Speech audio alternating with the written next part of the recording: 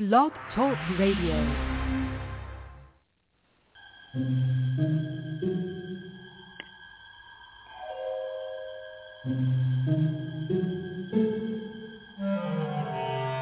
Archangels, ghosts, and Bigfoot, oh my. It's just another night for Supernatural Girls. Real stories, real answers to life's biggest supernatural mysteries. And now for another exciting interview with paranormal experts from this world and others. Here's your host, paranormal researcher Patricia Baker, on the one, the only, Supernatural Girls.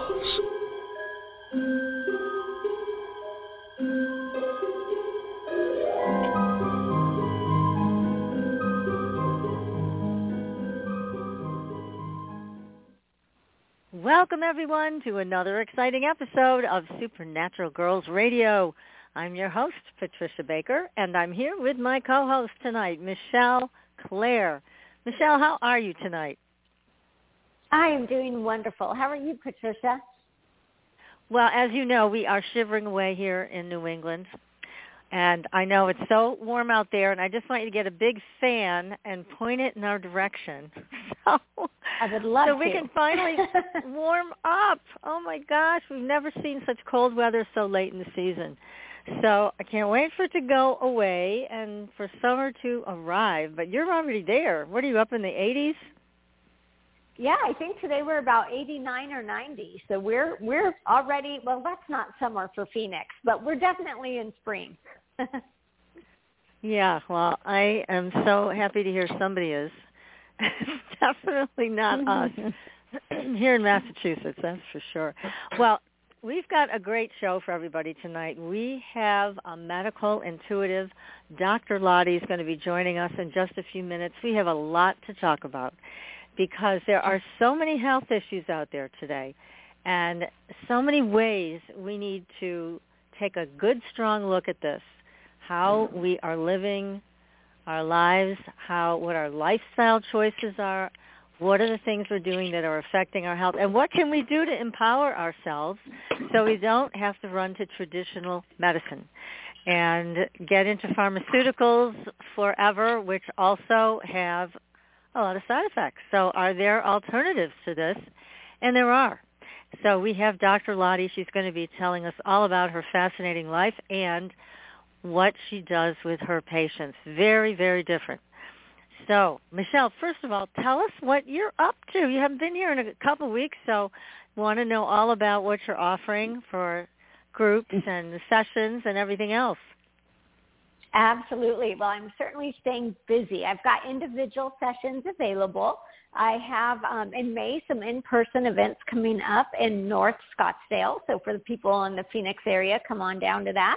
There are going to be sound and energy healing and mediumship readings. And then I also have some online events with webinars and also group readings. So I can read you wherever you are in the world. Oh, that's wonderful. That is exciting. Well, I wish you were able to have joined us last week, and I'm hoping we will get Tom Dongo back with his friend, the mysterious Z, because this man that Tom brought to the show apparently has had close encounters, up close and personal encounters, with 7 extraterrestrials that he met in the jungle. Quite a fascinating show. So I want you to know, Michelle, I invited them back, and I also asked if the ETs themselves would be interested in being interviewed. Now, that would be a fascinating show, wouldn't it? That would be. That'd be pretty exciting. Yes. So I extended the invitation, and hopefully Z will pass that along, and if they're amenable to it, we will interview them with the utmost respect, as we do every guest. So it would be, I think, a first, and I'm all for first. So well, why not? This will be great. Got to have a first. Why? It should be Why us not? and you, right? Of course. Us, absolutely. I mean, we do bring the best guests, I think, in the world to the show, to our audience. And it all has a purpose. We always try to bring the best information. You guys make up your mind what you want to do with it, and we'll take it from there. But in the meantime, I also want to direct everybody to our Facebook page. Please like us and follow us there, and Twitter as well. There's a story there.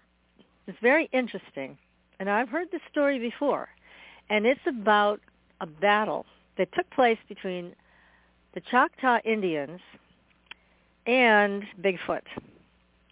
So, as you all know, we've had people on the show saying how Bigfoot's wonderful and gentle and this and that. And even Tom Dongo said, no, Bigfoot's fine. Well, back in 1855, apparently not so fine. And we also have to consider that when it comes to Bigfoot, there may be a number of different tribes with different beliefs, with different ways of life. And in 1855, 17 children went missing from the tribe. And this group of Choctaw warriors and also some soldiers set off to try to find whoever was stealing these children.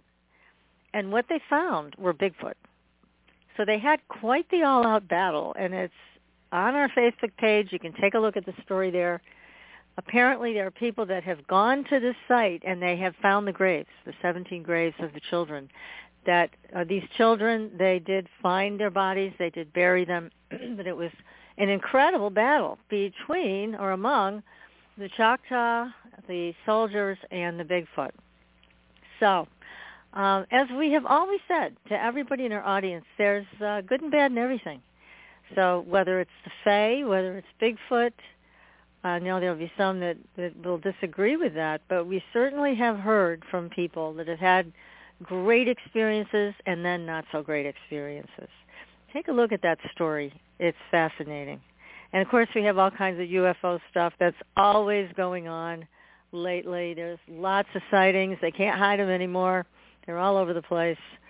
So take a look, and we've got some cool stuff there for you to watch on video or just read about. So if you have a story that you want to share, just get a hold of us. We'll be happy to tell your story on the air.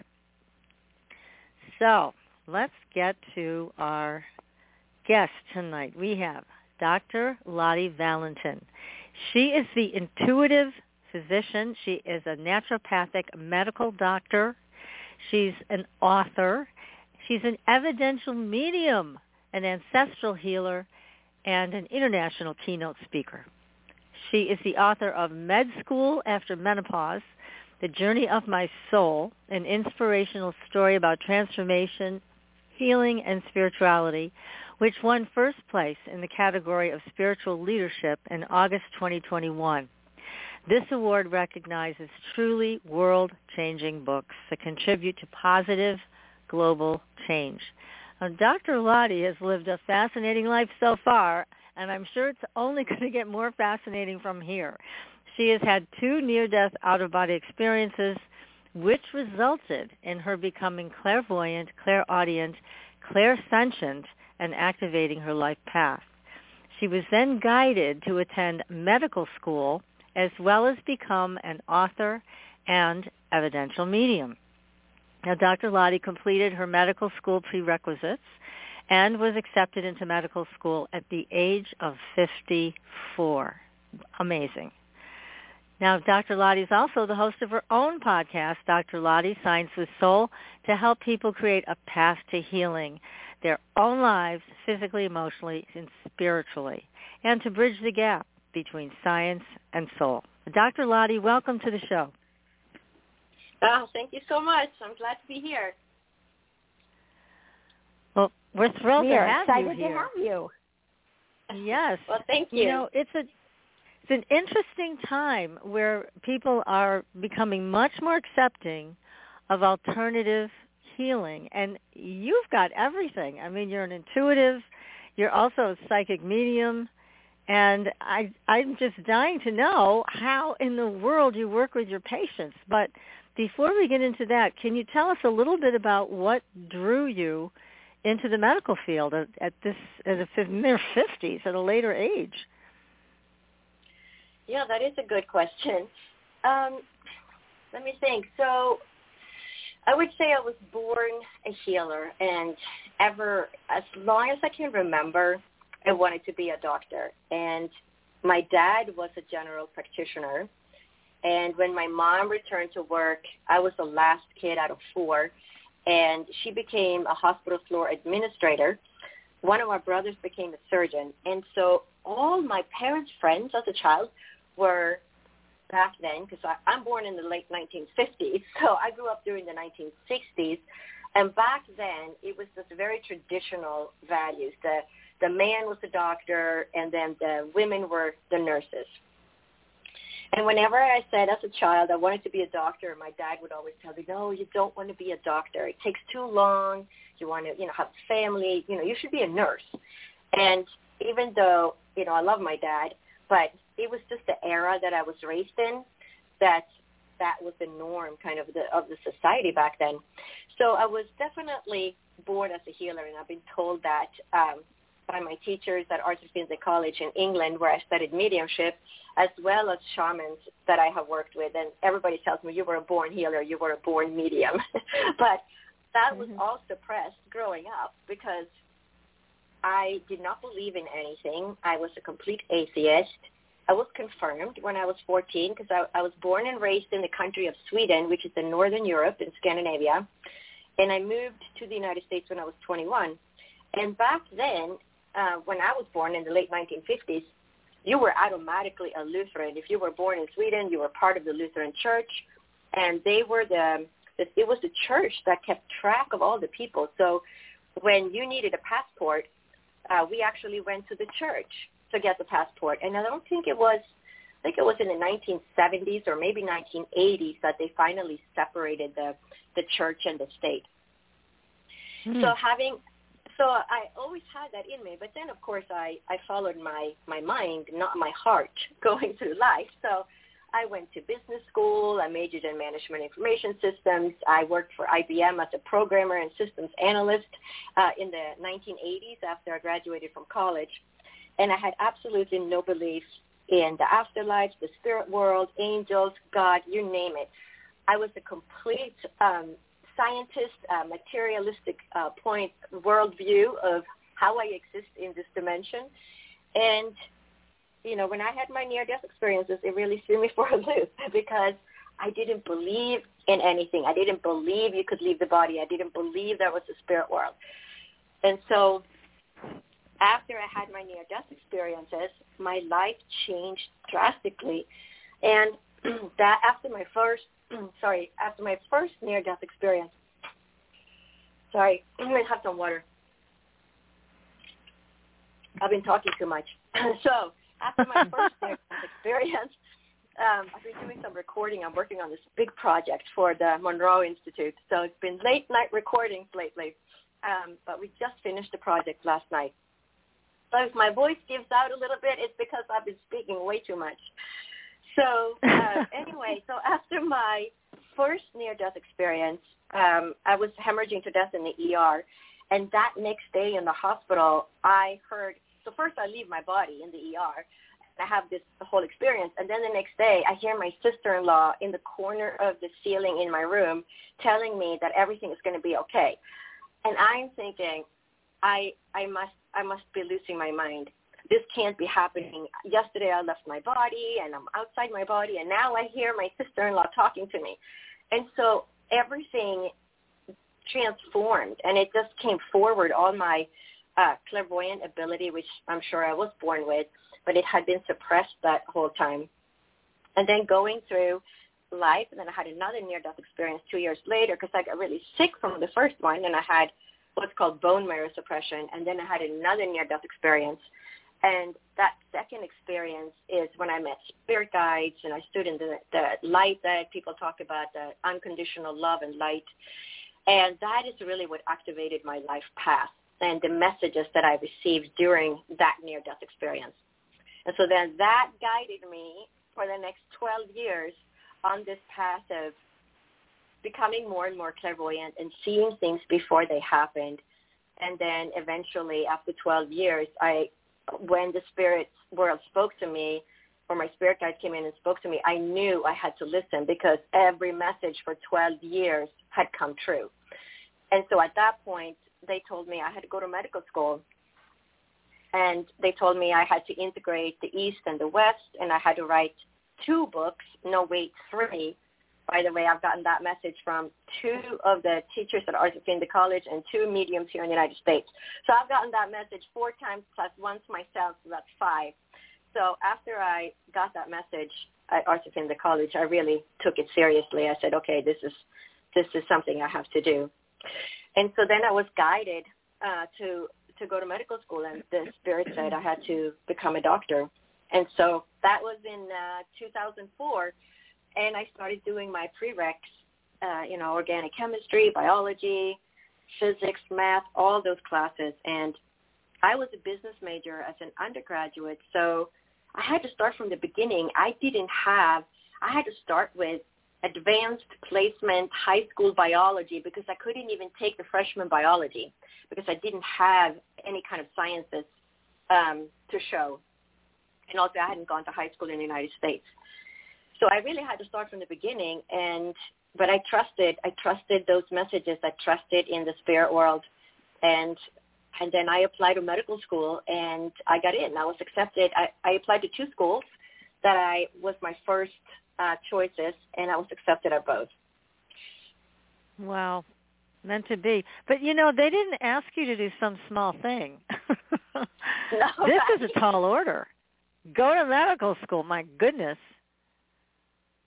Yeah, and I knew I had to follow that, and to me, I look at it as, what do we sign up for when we sit on the other side in the spirit world and we're ready to incarnate, and we say, I'll take you ticket 563 and ticket 17, and I'll throw in a couple of more tickets. It'll be easy. And then we get down to the earth plane, and we have no memory of what we signed up for, and then we go about our life. And then we tend to listen to our mind like I did. I constantly said, no, the sciences are too hard. I'm just going to major in business and computer science. That's easier. And I kept following my mind instead of listening to my soul's purpose, my true essence, my heart destiny, as I call it, because the mind has a tendency to interfere with who we truly are because we are trained to think logically and do things logically, and we have to support ourselves. We've got to pay our bills, and I can't do this. And when I saw that degree, because I was looking on the computer in my living room in 2004, and I said, I want to go back to work. I'm going to rejoin the workforce, but I don't want to go back to technology. I want to do something in the healing profession because I had figured out that I needed to do something with healing after my journey.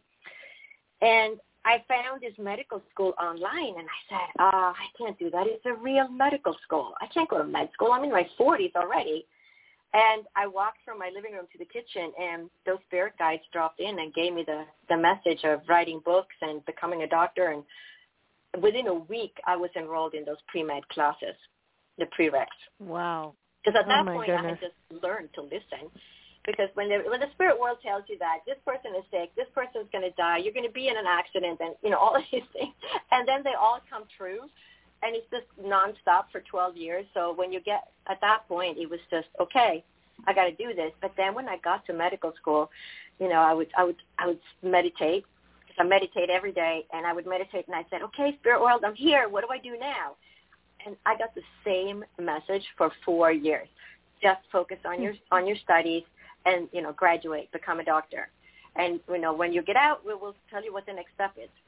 And so for 4 years, and I'm in medical school, and it is so much work, and it's, every day started with a 4-hour lecture from 8 to 12 with 50 PowerPoint slides per hour. So that's 200 PowerPoint slides a day. So it's 1,000 PowerPoint slides a week. This is just your main course.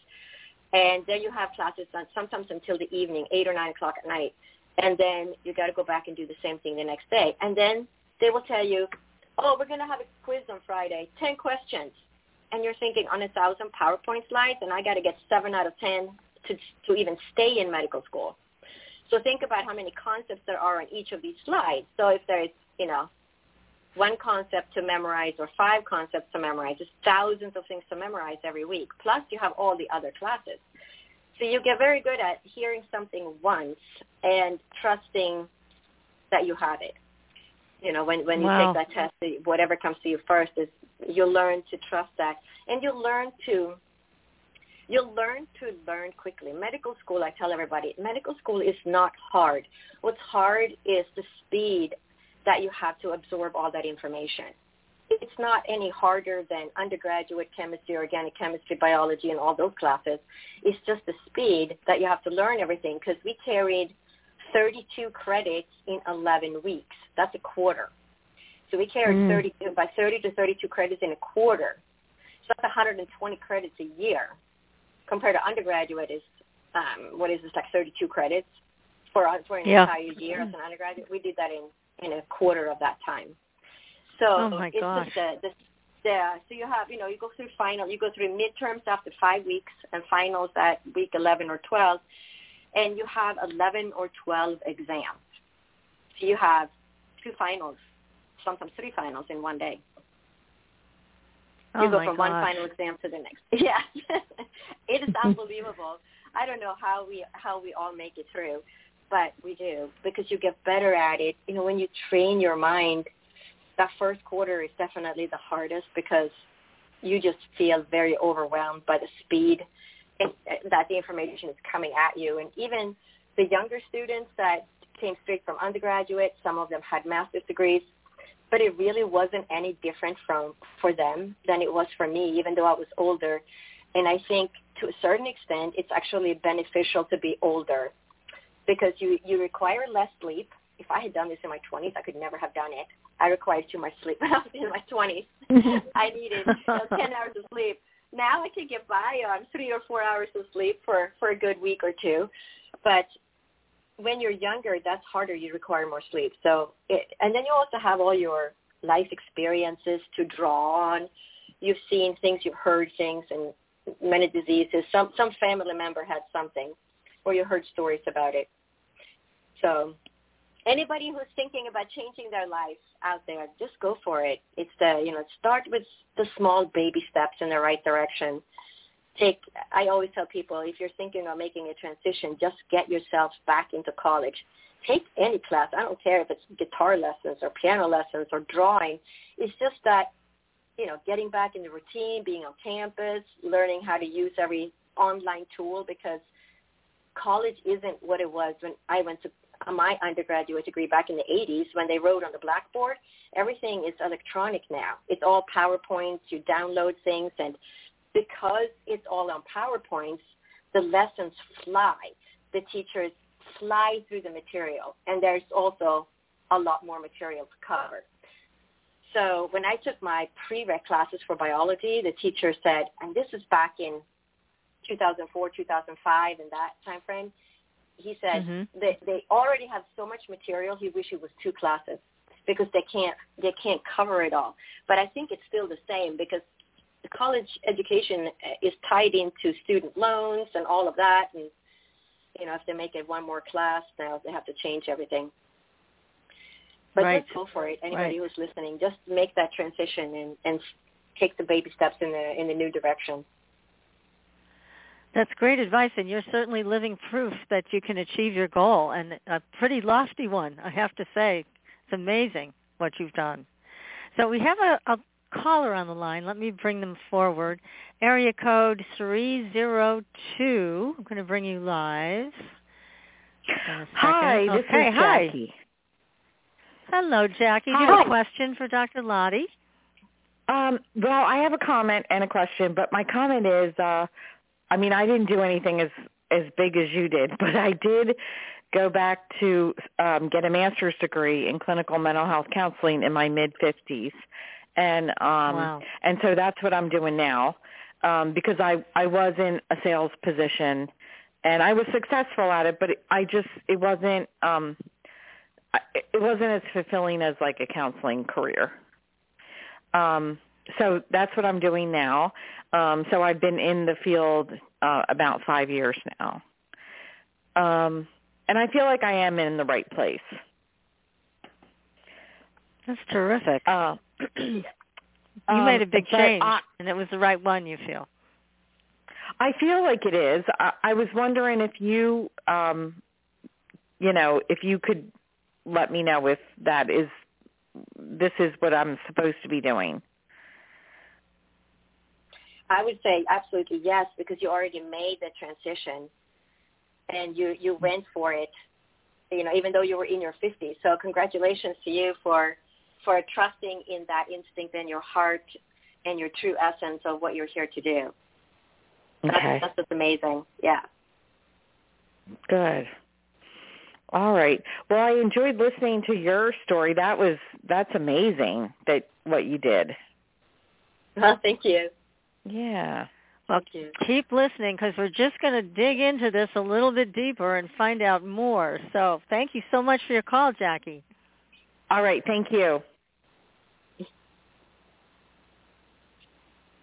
So, Dr. Lotte, I'm curious. You have so much to offer your patients. Now, I am not against traditional medicine.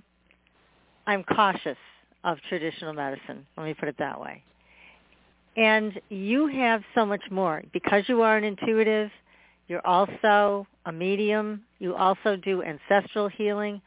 When somebody comes in with, let's say, a chronic condition, how do you work with them?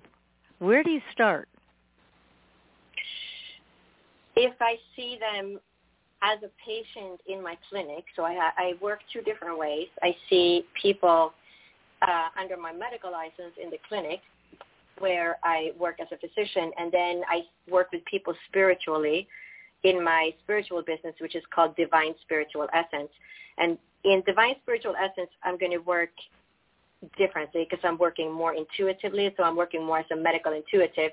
People just sometimes show up on my screen and they say, what's wrong with me? And then we take it from there, and I say, well, I feel this, this, and this.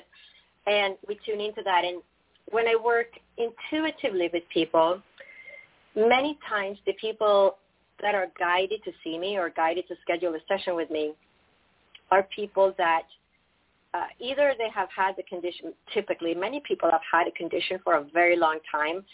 We're talking 10, 15, 20 years, and they've had all the different tests, ultrasound, MRIs, blood labs, and they'll either say, we can't find anything wrong, which is not very fun to hear when you're in chronic pain or have some chronic condition.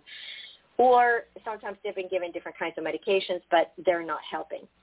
And what's fascinating is, as I'm sure you are aware, is that we all get guided. We all have spirit guides. And there's that little tap on the shoulder that's directing them to me.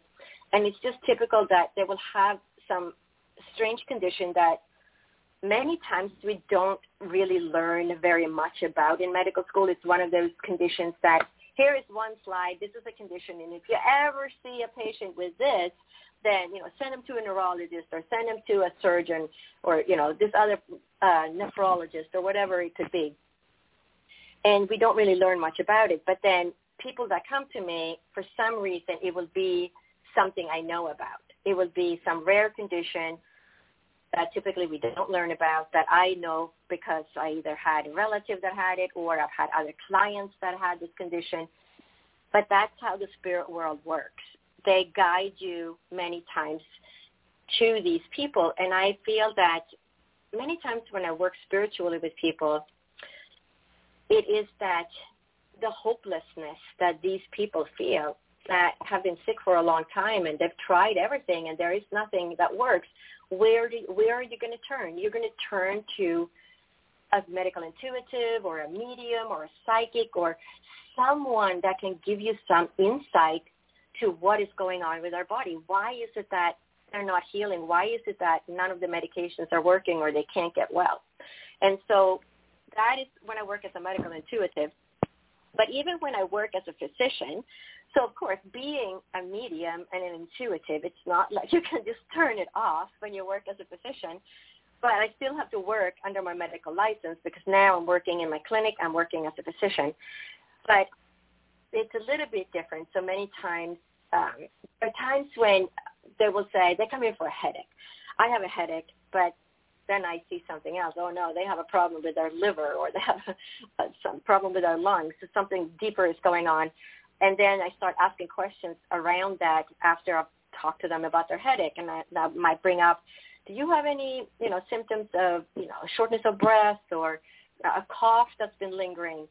And, invariably they'll say, oh, yes, I do. And then, okay, well, why don't we run this extra test?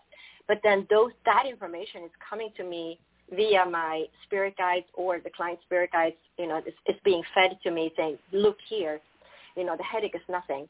That's something we can just control easily, but there is this underlying problem. So even when you work as a physician, that intuition is gonna tell me what to do with this patient, and it's gonna make me go a little bit different about the treatment plan, because then I'm going to suggest, well, why don't we do this extra lab work, or why don't we do this extra ultrasound or X-ray or whatever it is, to see if there's something there, without worrying we're trying to worry the patient, just to make sure, because this has been going on for a while. So you work with it slightly different, but I think a lot of physicians are intuitive. It's just that they don't like to talk about it, because medicine is a science, and we have to work under our license, and we have to code everything. We got to chart everything, right? It's a very systematic, and you go from A to B to C. If somebody comes with this condition, then you do this kind of lab, and then you do this kind of ultrasound, and then you go down the path to see what that problem is. But then sometimes right. Well, there's also something called that. There's something called standard of care, which I think is incredibly limiting for physicians, because then you're forced to follow a certain standard of care, in quotes, that doesn't even have to work. It's just a standard of care, and that's what they expect you to do. Yes. It's pretty discouraging. It's very true. So it's the gold standard. The gold standard in the United States is to do X, Y, Z. It's the standard of care. And so you have to, as working as a physician, I'm still going to have to suggest that. I'm going to tell them this is the standard of care. This is, what we do when we see that the lab values come back this way. This is what we do next. But working intuitively is very different, because we can tune into the body in a different way, versus when all my time is consumed by making sure I'm charting things correctly, I'm coding things correctly, right? So my mind is very much in the physical world, in the physical dimension. But when I see people on my spiritual side, I don't have to worry about any charting or doing anything. I can just completely tune into that person and be, just like when you work as a medium, as we tune into the spirit world. But it's not like we're sitting there charting and coding and and thinking about how to break everything down. Doing all those left brain things, yeah. Right. You have to sort of merge into the spirit world to work like that, to work as a medium or psychic or intuitive. You can't be bogged down in this physical dimension by typing and coding and charting everything. So of course it's going to work slightly different. So that's why when I work as a physician, if I get a message from a spirit guide, I'm going to trust it, and I'm still going to follow it. I'm going to bring that up with the patient and say, have you had any of these symptoms? And then suggest labs or other workups. Can you tell us about an experience where you got a message from spirit on a patient that was either surprising or something you weren't expecting? Yeah, I've seen, endometriosis is always a good one, because I've had so many patients with that. And again, it's just one of those conditions that tend to be misdiagnosed a lot, because you can't see endometriosis on an MRI or ultrasound or lab work. And you can really only see it if you have surgery. And that is a condition that gets misdiagnosed a lot. And there are times when people complain about some other problem, and then I ask them, do you have really terrible menstrual cramps? Because I'll hear the spirit world will tell me either I'll see that they have endometriosis somewhere in their body, or the spirit world will just tell me they have endometriosis or fibroids. And then we start talking about, their menstrual issues. And then, of course, that's what turns up. And then I can guide them to the correct treatment for that.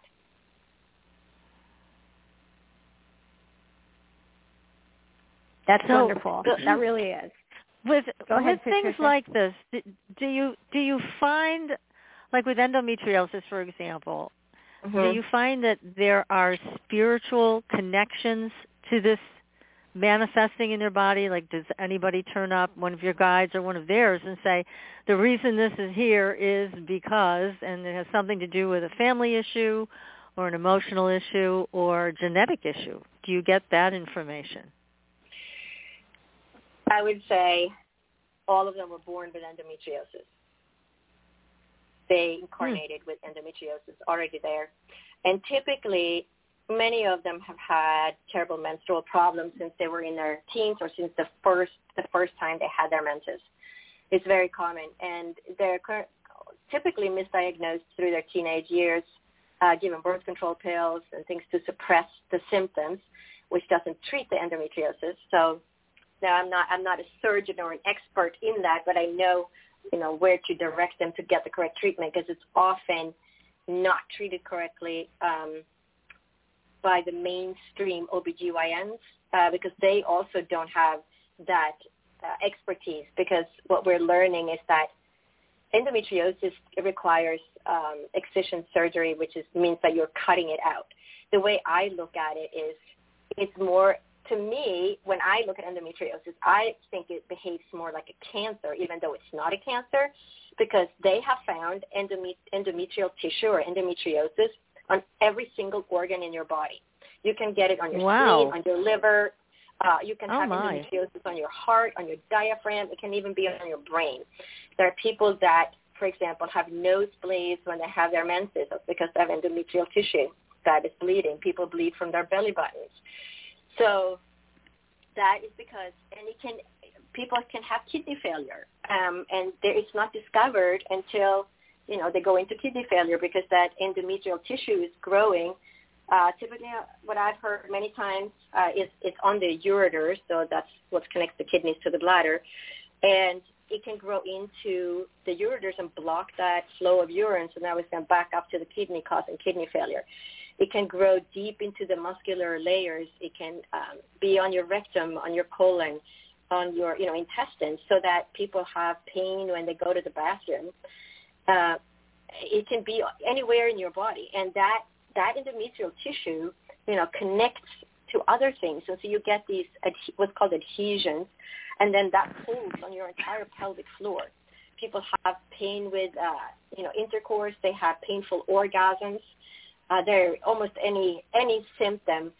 You can be have shortness of breath from running because you have endometriosis on your diaphragm. So it is. My God, you're right. It's so. It's just you're describing something that does act like cancer. It's so invasive. Yes, and it's consistently misdiagnosed. It's just incredible. So it's going to take us 20 years, I'm sure, until we get all the OBGYNs on board. And there are about, I would say, maybe 100 surgeons in the United States. They're called excision surgeons that are paving the way for better treatments for endometriosis. So it's just a matter of... I hope they find something. That's a horrible... The way you talk about this, I had no idea. Did you know this, Michelle, that it could go anywhere like that? No, I had no idea about that either. Yeah, that's fascinating. Yeah, most people don't. Yeah. Now, is it related to a hormone imbalance? No. That's what they teach you, though, in med school, and that's why the pharmaceutical industry tries to treat it with birth control and suppress the hormones, but it's really not. It's like I said, it behaves more like a cancer than anything else. Mm-hmm. You can't treat it. Of course, there are always going to be people that do an anti-inflammatory diet and then things get better, and then somebody else does something else and they took some herbs and they got better, and they might have had mild endometriosis, but for people that have severe issues with that, I can tell you right now, that's not going to help. They're going to have surgery to correct that. And, we see people in our society, and there's so much online and on social media that says, oh, just do this anti-inflammatory diet and take these supplements, and then you meditate and you do spiritual healings and you do all these different things, and that's going to fix it. It's not. And it might if you have if you have mild endometriosis, just like somebody who has cancer and drinks celery juice or carrot juice and then heals from his cancer, it doesn't mean that the other 100,000 people with cancer are going to heal from that celery juice. Some people are going to have to do the traditional Western medicine and do chemotherapy because that's their ticket. They incarnated to go and do the chemotherapy and then heal their cancer and then live another 40, 50 years. But everybody's ticket that we took in the spirit world before we incarnated has a different number on it. And so some people are going to heal from the celery juice. Other people are going to heal from surgery. But there is no one glove that fits all because we are all unique individuals. We all have unique DNA. We all have unique experiences in childhood. And we all have unique diets, environmental toxins, and exposures. And there is no such thing as saying, treat this one thing with this, carrot juice and you're going to be well, or taking these supplements. It doesn't work like that. So you have to remember, everybody's unique and have a unique path to healing. Well, that's true, and I agree with you that these doctors that get out and talk about autoimmune disease and just do this diet and take these supplements and you'll be fine, it might give some direction and something to look into. But you're right, everybody's different. It doesn't mean that system is going to be the ticket for you. It may not take care of everything, and oftentimes it doesn't, especially with autoimmune diseases because they're so complex. And a lot of the inner workings of those diseases, most people don't even understand. So it's way beyond, I think, what a lot of doctors even think. So I'm very happy to hear you say this. But the other thing is this. I see so many people that have chronic illnesses or cancer or whatever, and they hand everything over to their doctor. Fix me. And a lot of them don't want to take the time and the effort to really check in with themselves and find what is the best treatment for me. Like you're saying, sometimes it's a combination of chemo and alternative. Sometimes it's just alternative. But I see way too many people just handing over all their power to their doctors and expecting that they're going to figure it out. They don't figure it out a lot of the time. I think you're very unique, Dr. Lotte, in what you know and what you can offer. But overall, I mean, most of the doctors out there are not Dr. House, like from TV, who's going to be a good detective. He's going to figure it out. They don't. No. Western medicine is terrible at chronic diseases. Western medicine is excellent when it comes to acute conditions. If you have a heart attack, you're in a car accident, anything acute like that. Western medicine is amazing at saving lives. Western medicine is terrible at chronic conditions. They kind of have that approach, one glove fits all. You go to the doctor, you have a headache, here's the medication. But, you go see a naturopath, there is, I think, over 100 remedies, homeopathic remedies just for a headache. So was the headache on the left side of your head or right side on the head, or is it on the top of your head, back of your head? Does it shoot to the eye, the ear, your neck, and all these different to find the correct treatment homeopathically for a condition.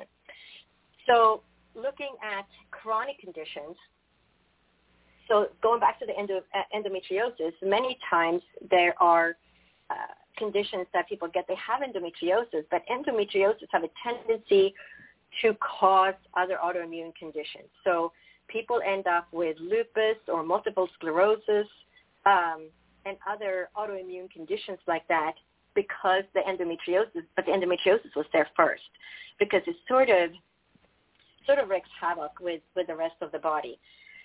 And then again, here we go, the Western medicine, treating that is, we go back to the birth control pill and more medications, because now we have some other conditions on top of it.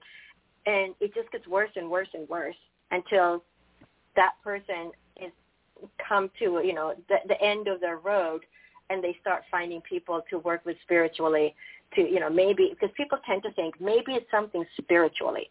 Maybe, I didn't tune into something or I did something wrong. But, depending on the condition, many times people actually have just been misdiagnosed, and they just don't know where to turn to get the right treatment. But then we have ancestral, we also have the ancestral healing where there is, have you ever heard of the research paper, Epigenetic Inheritance of Ancestral Odor Fear Conditioning? Have you ever heard of that? No. No, I haven't. Have you heard of that? Okay. No. Mm-mm. So that is a good.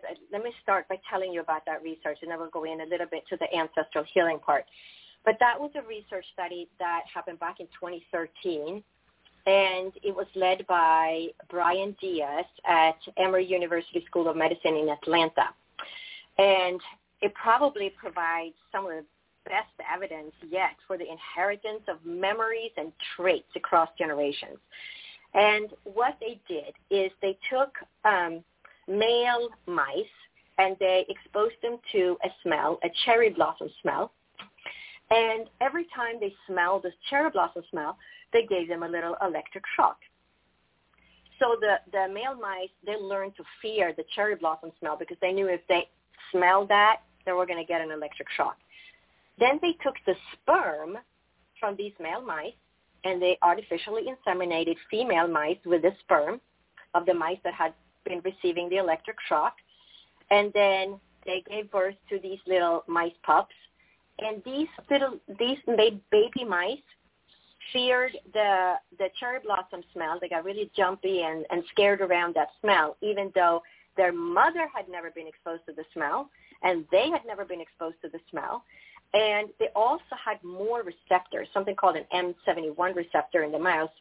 And they had more M71 receptors, which meant that they could smell the cherry blossom smell at even lower frequency or lower smells than the original mice. So they were very sensitive to that smell because they had more receptors to smell it.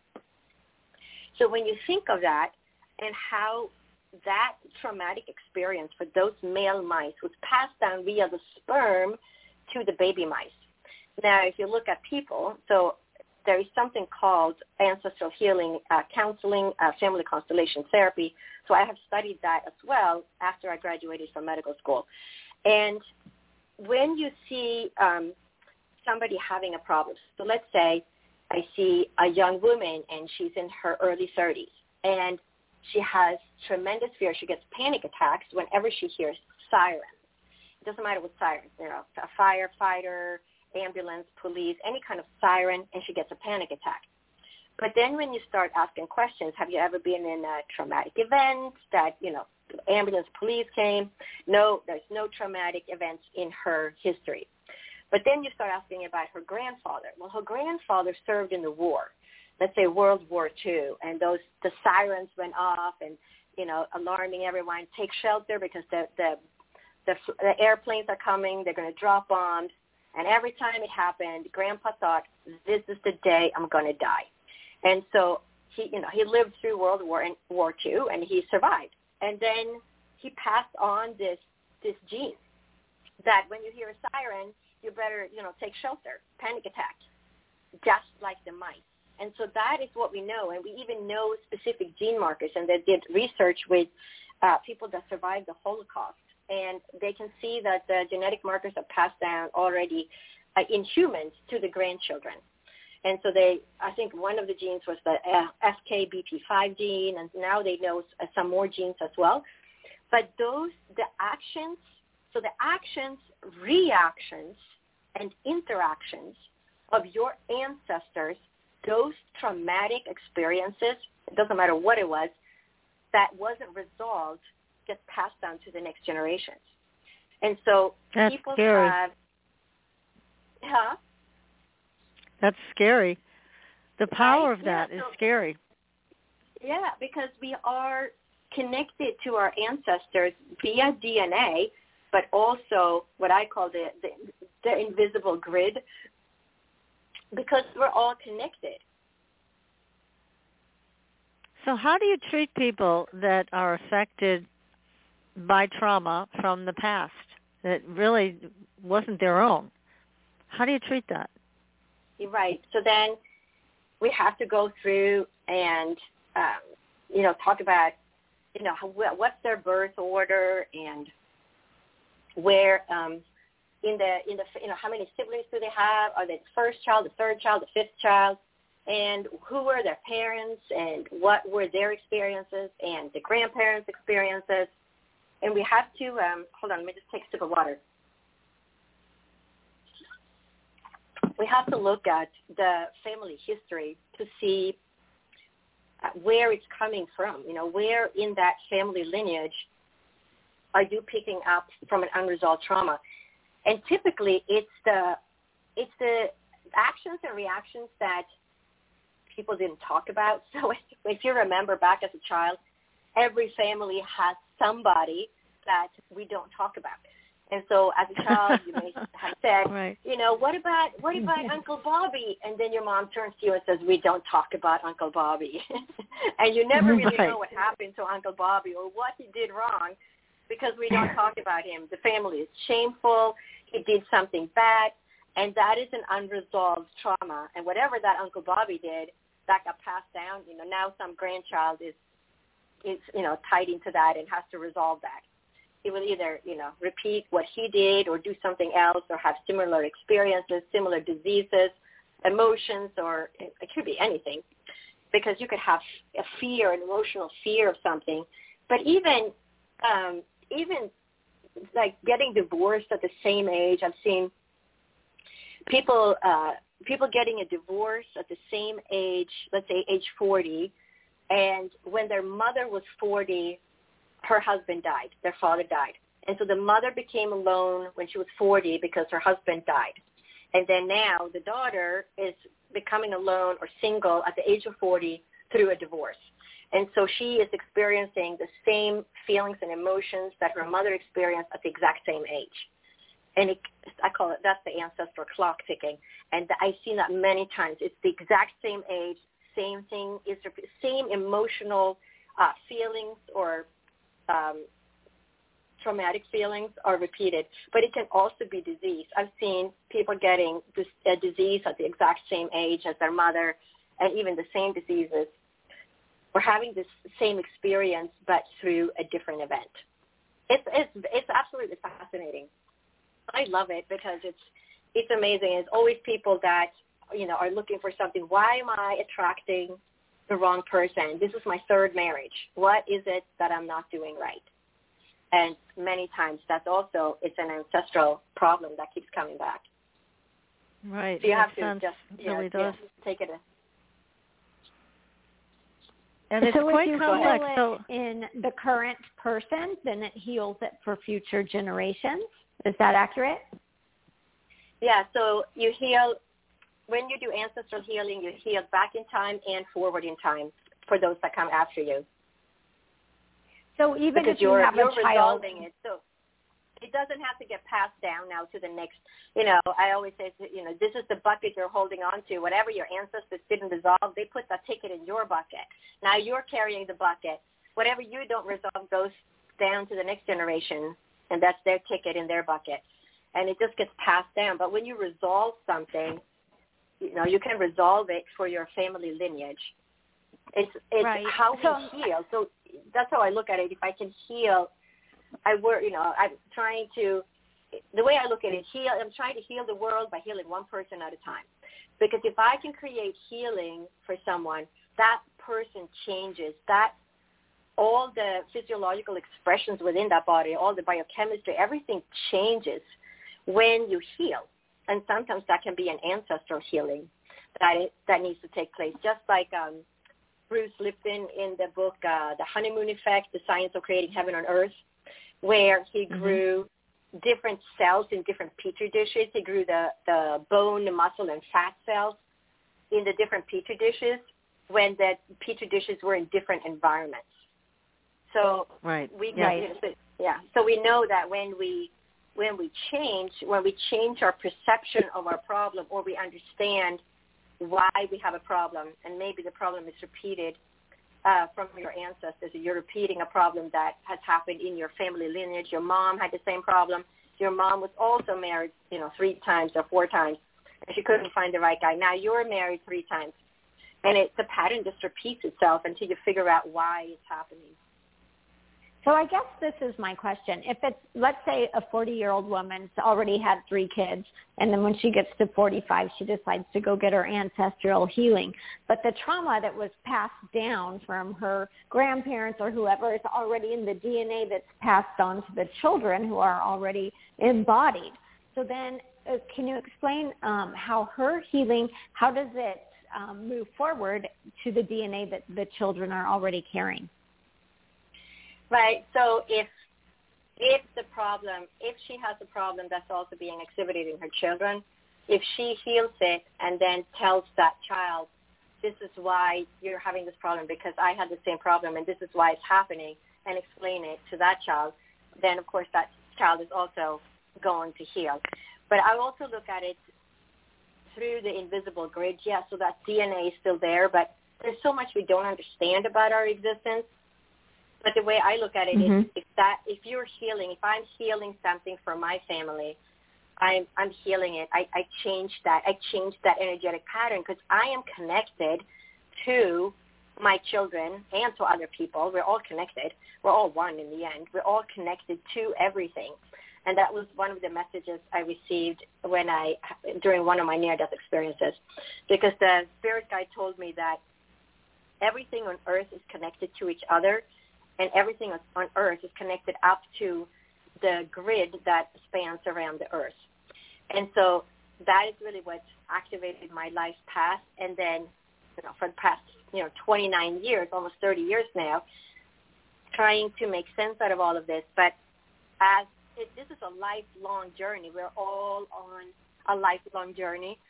So, every time you think, oh, I solved it, now I know what it is, and then 5 years goes by and then something else comes up and you say, oh, no, this is the right thing. But it's everything together in the end. Mm-hmm. It's Yeah. But isn't it also about consciousness? I mean, how conscious you are? I had a friend who, her husband was just nasty. And he wasn't physically abusive, but he would always make these incredibly sarcastic comments, very biting. Everybody else could laugh at them, but it was very hurtful to her, and with good reason. And she had 2 boys, and she did not want them to think that behavior was okay. And so she raised them in a way of understanding that, look, I'm not going to get a divorce right now and break up the family, but I want you to know that this behavior that your father does is not okay. And I don't ever want to see you do this to your girlfriend and then your wives. You need to know a different way of relating and not do what your father did. She explained things in such a way that these boys grew up to be really fine young men who did not do what their father did. She eventually, when the boys were old enough, she left. But she was able to help break that pattern by being aware of it and by talking about it with her 2 sons. I think she did a phenomenal job. I really do. Yeah. No, that's amazing, because it's hard to be in a situation like that and then be able to still guide your own children. And it sounds like she did a fabulous job, and maybe also they weren't supposed to take on that type of behavior, but it can still happen, even if the mother does bring awareness to it. They could still, one of the boys could still, repeat that behavior. Yeah, it's always free choice, but in this case, where I know the family, it was quite remarkable in the way that she handled it, being very aware, and then passing on awareness is what I'm getting at, awareness. Her boys had that choice.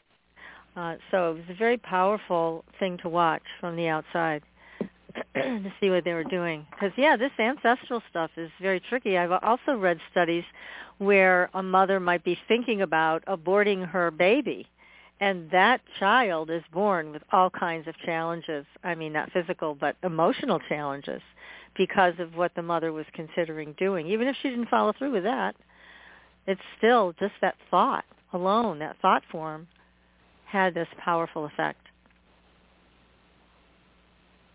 Oh, yeah, absolutely.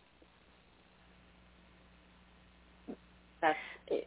So one other thing I wanted to bring up, and Michelle, just jump in, please, if you have any other comments or questions. But this is really something I think I'm going to go on the heels of what I said previously, where people turn over their power to their doctors rather than work with their doctors like you, Dr. Lotte, as a team player, a team member who's going to help them get better. They just turn it over. Well, I have a friend who's on the show. Actually, we interviewed her last year, and she has scleroderma, terrible autoimmune disease, deadly, and it destroys your organs, the scar tissue. Her intestines were so scarred that she could not eat, drink, or eliminate. And so her doctor said, we're going to have to remove your intestines. And that didn't sit well with my friend. So she said, how about something else? Can we think of another possibility? Well, this doctor got very proactive and said, there is a medication in Italy, and if we can get it here for you, I suggest you try it. It was Motegrity was the name of it. So my friend got the medication. It was hugely expensive. It was like $500 a month. But she took it for a year at the low dose that her doctor had prescribed, and really nothing happened. So intuitively, she knew she had to triple the dose. So she did. She said, what do I have to lose? She tripled the dose, and in 3 months, her intestines were totally healed. They're like a baby's. So this drug, it was obviously an off-label use, rebuilt her intestines and her esophagus. And so today, she eats, she drinks normally, she lives life to the fullest. But she helped figure out that the key to this was a much higher dose. And so that's what I'm talking about. I really want to encourage people to work with people like you, Dr. Lotte, and also go inside to their own intuition and figure out what is the best way for me to approach this condition, this illness, this whatever it is. Because we also have our own answers, but we forget that we have those answers somewhere. Thank God my friend listened to herself, because even her doctor didn't come up with that solution. She did. And it was only 3 months of a high dose. She's never had to take it again. So wow, it's that's a an great amazing story. Yeah, it's amazing. But again, it wouldn't have happened had she not listened to her own inner voice to do what she did. So it's an amazing story, and she goes on shows like ours to talk about it, to encourage people to not be afraid of what their inner voice is saying. Their inner voice is going to be right. So, and if they have somebody like you to work with, then they've really got a good team player. Yeah, I actually often tell my patients, listen to your intuition. And yes. You know, there are times when people are, they're given herbs, for example, and then they'll say, well, you know, this one herb is supposed to be anti-inflammatory, and I got it at Whole Foods or Sprouts or somewhere, and it's supposed to help, decrease the inflammation in my intestines, but, you know, and they keep taking it, and I say, well, what are you taking? And the funny part of this is, so for some reason, I've often found, so turmeric is an herb that's, you know, anti-inflammatory, and it's recommended, you know, many different articles. Maybe I'm the only one who gets these people, but I've had several patients that don't do well with turmeric. And it's funny because it's supposed to treat the exact condition that is actually aggravating for them. So again, It just shows how unique we all are. Just because you read an article that said that this herb is great for all these different things, and you take it and it's not doing its thing, well, maybe it's actually that herb is not good for you. Maybe you should try a different one. But people get so they get so stuck in what they see on social media or articles that they read, and they think it's good for everybody. But again, we're so unique, And, the thing that's good for your friend might not be good for you. Exactly. That's true. That's absolutely true. But it does take, I think, a team player. And again, the doctors that I've worked with through the years, I think of them as my team players. I don't think of them ever as someone I go to get an answer. I do my own research, and I go from there. And if the doctor is unwilling to cooperate with me, then I get another doctor. It's that simple. Yeah, absolutely. Because get a second opinion. The bottom line is get somebody you resonate with. Exactly, because if that you're going to be fighting with that person over treatment, that's not a part of your healing that you want to continue, I'm sure. So again, you want to have the support of an informed, educated person, but they have to respect the patient too. A lot of doctors do not respect their patients, as I'm sure you've seen. Yeah. Yeah, exactly. You just have to, you got to shop for your doctor like you shop for new shoes. even more thoroughly than that, I would say. Right. Like you're shopping for a wedding dress or something big, right? Right. Yeah, you got to try them on. Walk around the store. Yeah. No, it's not working. Let me go to try That's some other true. shoes. Yeah. Do you, Dr. Lotte, see clients all over the world via Zoom, or do you have to see them in person, or how does this work for you? When I work spiritually, so on my Divine Spiritual Essence website, I work with people all over the world. And when I see people in my clinic, well, that's different. I'm licensed in the state of Arizona, so you have to live in the state of Arizona to see me as a physician.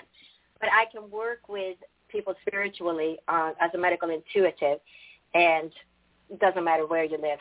And then it becomes, an educational session. So if I hear, endometriosis, fibroids, whatever it is, or you have this other condition, you have Ehlers-Danlos syndrome, or it could be, some things that people typically don't have. Mast cell activation syndrome, it's another zebra. But I can give them information. I can say, what state do you live in? What country do you live in? Okay, so this is how we would treat a condition like this in the United States. You need to look for this kind of a doctor. This is the test you want them to run. So I can tell them things like that. Of, how can they get treatment where they are? Or what test, what lab test do I ask my physician to run? And I'll tell them this lab, this website, tell your doctor or a naturopathic doctor, whatever you have, this is what they should order, and make sure that, it's not this or that. I love that. So you can help people globally, regularly. Yeah. Oh, yeah. I do all the time. So I split my time. I work 2 or 3 days in the clinic, and then I work 2 or 3 days spiritually. So my schedule is always rotating.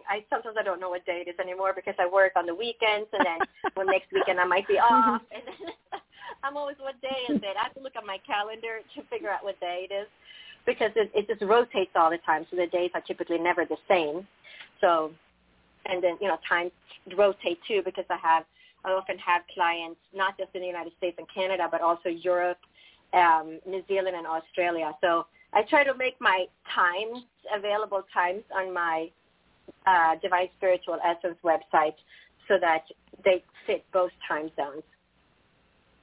But they always fit for the United States and Canada, so it's easy. You know some of the same people we know, like Isak Berry. He's been on the show a bunch of times. He's a lovely shaman. Yeah.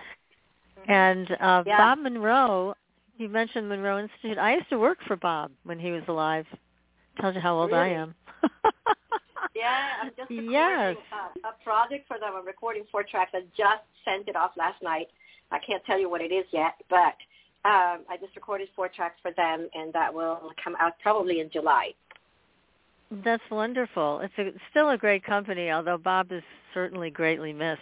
But, yeah, that's so nice. Small world. Yeah, Isak Berry is the first shaman I ever worked with, and I was guided. I was actually at Arthur Findlay College, And it was the first time I went there. It was March or first week in April 2017. And I had just graduated from med school the previous summer. So I graduated from med school June 2016. Then you take the clinical boards. So I took the clinical boards in August. You take 2 boards in med school. First you take the science boards after 2 years, and then you take the clinical boards after you graduate. And then if you pass all your clinical boards, it's 3 days of testing. So it's a lot. Oh my God. It's a lot of testing. And then it takes them 2 months to correct it because these tests are national. And so if, you know, they're all given at the same time and they're all graded exactly the same. There are times when, you know, that could be a question that many of them, you know, there were 2 correct answers, and then they have to throw the question out. So it takes, I didn't get my results until the beginning of October, and I met this woman. I was studying craniosacral because I had just graduated. I was waiting for my license. So I said, well, I'm going to go study some craniosacral therapy with the Upledger Institute and emotional release technique while I wait for my license. And I met this woman there, and we never got to work with each other. And it turns out she lived in Phoenix. I was actually taking a class in San Francisco. So I said, well, you know, let's get together, you know, 2 weeks from now. I have a conference, a 2-day conference in Phoenix. I live in Phoenix, but I was living in Prescott at the time. I was doing my residency up there. And I came down, and, I mean, I had never worked with her. I barely remember what she looked like. And we met for dinner, and she said, oh, I'm a medium, and I have your mother with me. Are you open to receive messages? And I just looked at her, and this is only in 2017. I've been receiving messages now since 1992, and it's 2016. But for me, it was different. I was getting the message from somebody who died, a family member, or a spirit guide. I was, you know, warned about accidents or people getting sick or whatever it was. But for somebody else to bring in a spirit, I wasn't sure if I actually believed it. And she said, are you open to receive messages? And I just kind of leaned back in my chair and sort of, you know, almost giggled. And I said, there is no way this woman is going to be able to tell me anything about my life, because she doesn't even know I was born and raised in the country of Sweden, and it's very different over there. But sure enough, it was very obvious that it was my mom, because she could tell me things that, you know, I went fishing with my grandmother and laying the nets in the ocean when I was a child. And so it was very clear that it was my mother. And she said, well, your mom is telling me you have to go to Arthur Findlay College and study mediumship. And I said, I can't do that. I just graduated. I got to make money. I'm in a residency, and, you know, I can't do that, and not right now. And after the 3rd time of this message, I said, okay, fine. I will figure out a way to do it. And so 6 months later, that was my first trip to Arthur Findlay College. And I'm looking in the bookstore. I'm trying to find a book to read on the airplane from the long flight home from England all the way back to Phoenix. And I'm thinking I wanted a book on mediumship because I'm there for the first time. I'm just amazed how well everything was going. I could bring in spirits, you know, for other people. And it was just mind blown. And so I'm looking in the bookstore, and the only book that speaks to me is this book on shamanism. And I don't really know anything about shamanism, but Itzhak Berry. And so I get 2 books about shamanism, and I go back to the States, and I'm home for maybe a month, and I'm cooking dinner, and the spirit world is just tapping my shoulder. No, you have to look up Itzhak Berry right now. You have to look it up. You have to look it up. Where is he teaching? And I'm like, stop, I don't have time. I'm cooking dinner. Like, I'll do it later. No, now. I'm literally turning off the food on the stove, and I'm like, fine, I'll look it up now. I go get the computer. I Google Itzhak Berry and find that he's going to be at the Sacred Earth Foundation in Colorado in September. And now it's, May. I think it was May. So I contact them, and I say, hey, do you have any room left? Because it was only going to be 12 people, I think, small group. And I was, participant number 10 or 11. I just got in. And that was my first introduction to shamanism. And we were at, 9,000 feet in the Colorado mountains in this little teepee in the yard, for 3 days. And I was working, with these other 11 people or 12 people with Itzhak. And that's when he told me, you were a born shaman. I can see the lines in your hand. You see things. You're clairvoyant. You came into the world like that. See this line right here? That's what that tells me. And so, of course, like every time when my teacher told me these things, I would say, no, I'm not. I couldn't have been born. So, and I did the same thing with my teachers or the family. You were a born medium. No, I wasn't. And they look at me and they say, oh, yeah, you were. Start to think back now. Think back when you saw your father, blah, blah, blah. So, of course, they were all right, but I had suppressed all of that growing up. And it wasn't until I had my near-death experiences that all of a sudden all these clairvoyance and clairaudience, all that now came, surfaced to a whole new different level than it had in my childhood. But it's just interesting how we suppress that. And I talk a lot about it in my book because I wrote my book. The title of my book is Med School After Menopause, The Journey of My Soul. But it's to inspire people that it's never too late to change your life. If I went to med school when I was 54, I'm pretty sure anybody can transform their life. If you want to change something, just change it. Just go for it. Just do it slowly. I was working and doing all these other things. I took my prereqs at night or early in the morning, from 8 to 10 or evening classes from 6 to 9. There are always ways to change your life. But my book, so that's the title, is to help people transform their lives. But in the book, I talk a lot about, I tell them my story, my near-death experiences in detail, and how all that clairvoyance, clairaudience, and clairsentience came about, and how to bring it out in each person that reads the book. Because we are intuitive creatures. We are all intuitive. Yeah, and it's a lovely we're all book. Mediums to a certain extent, we're all mediums. It's just some people are supposed to work with it, and some people are just supposed to, listen to their messages and go about their own life. So, but we're all intuitive. We all have intuition. We all pick up the phone and say, I knew that was going to be, you, Mom, or you, my brother. We all have intuition about things. But it's just a matter of bringing that out. And sometimes it becomes critical, because I remember when Itzhak was on the show, and he talked about a woman that came to see him, and she looked like an American, but she wasn't from here. She was from South America, and she was perfectly coiffed and, hair and nails done and everything. And Itzhak said, look, you're a shaman, and you've got to do this work. It's important that you do this work for your own health. And she didn't want to do it.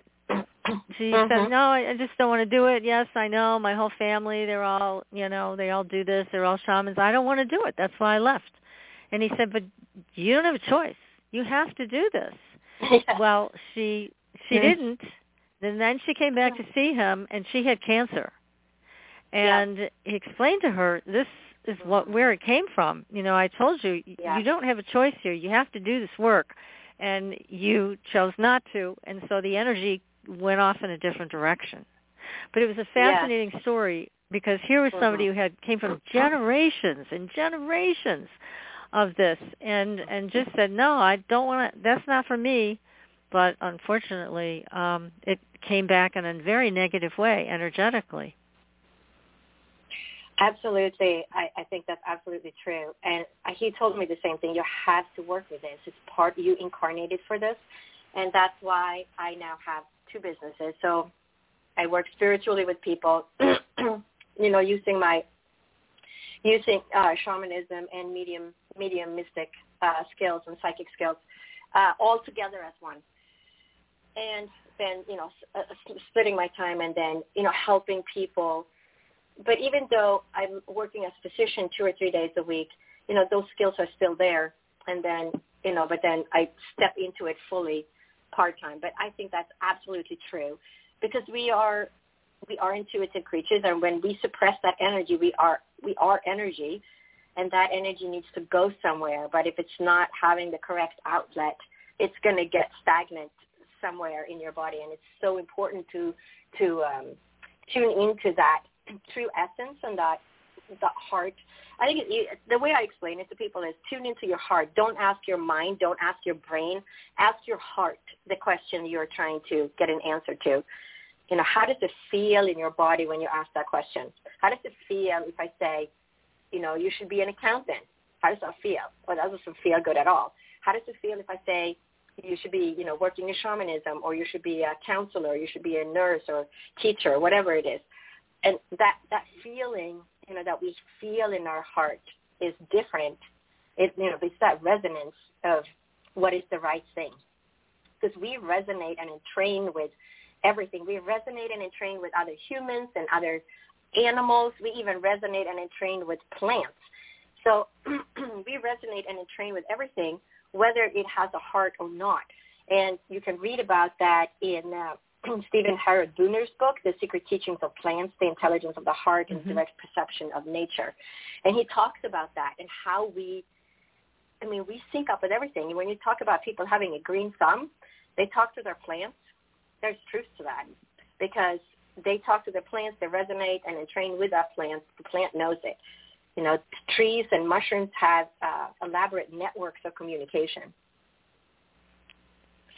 Now, in your book, some people might be surprised to know this, but you've had a lot of tragedy also that you've had to deal with, you know, loss of a number of pets, and also your marriage also suffered through this, or changed and transformed through your going to medical school. So there was a lot of change and loss and transformation in your life all the way around.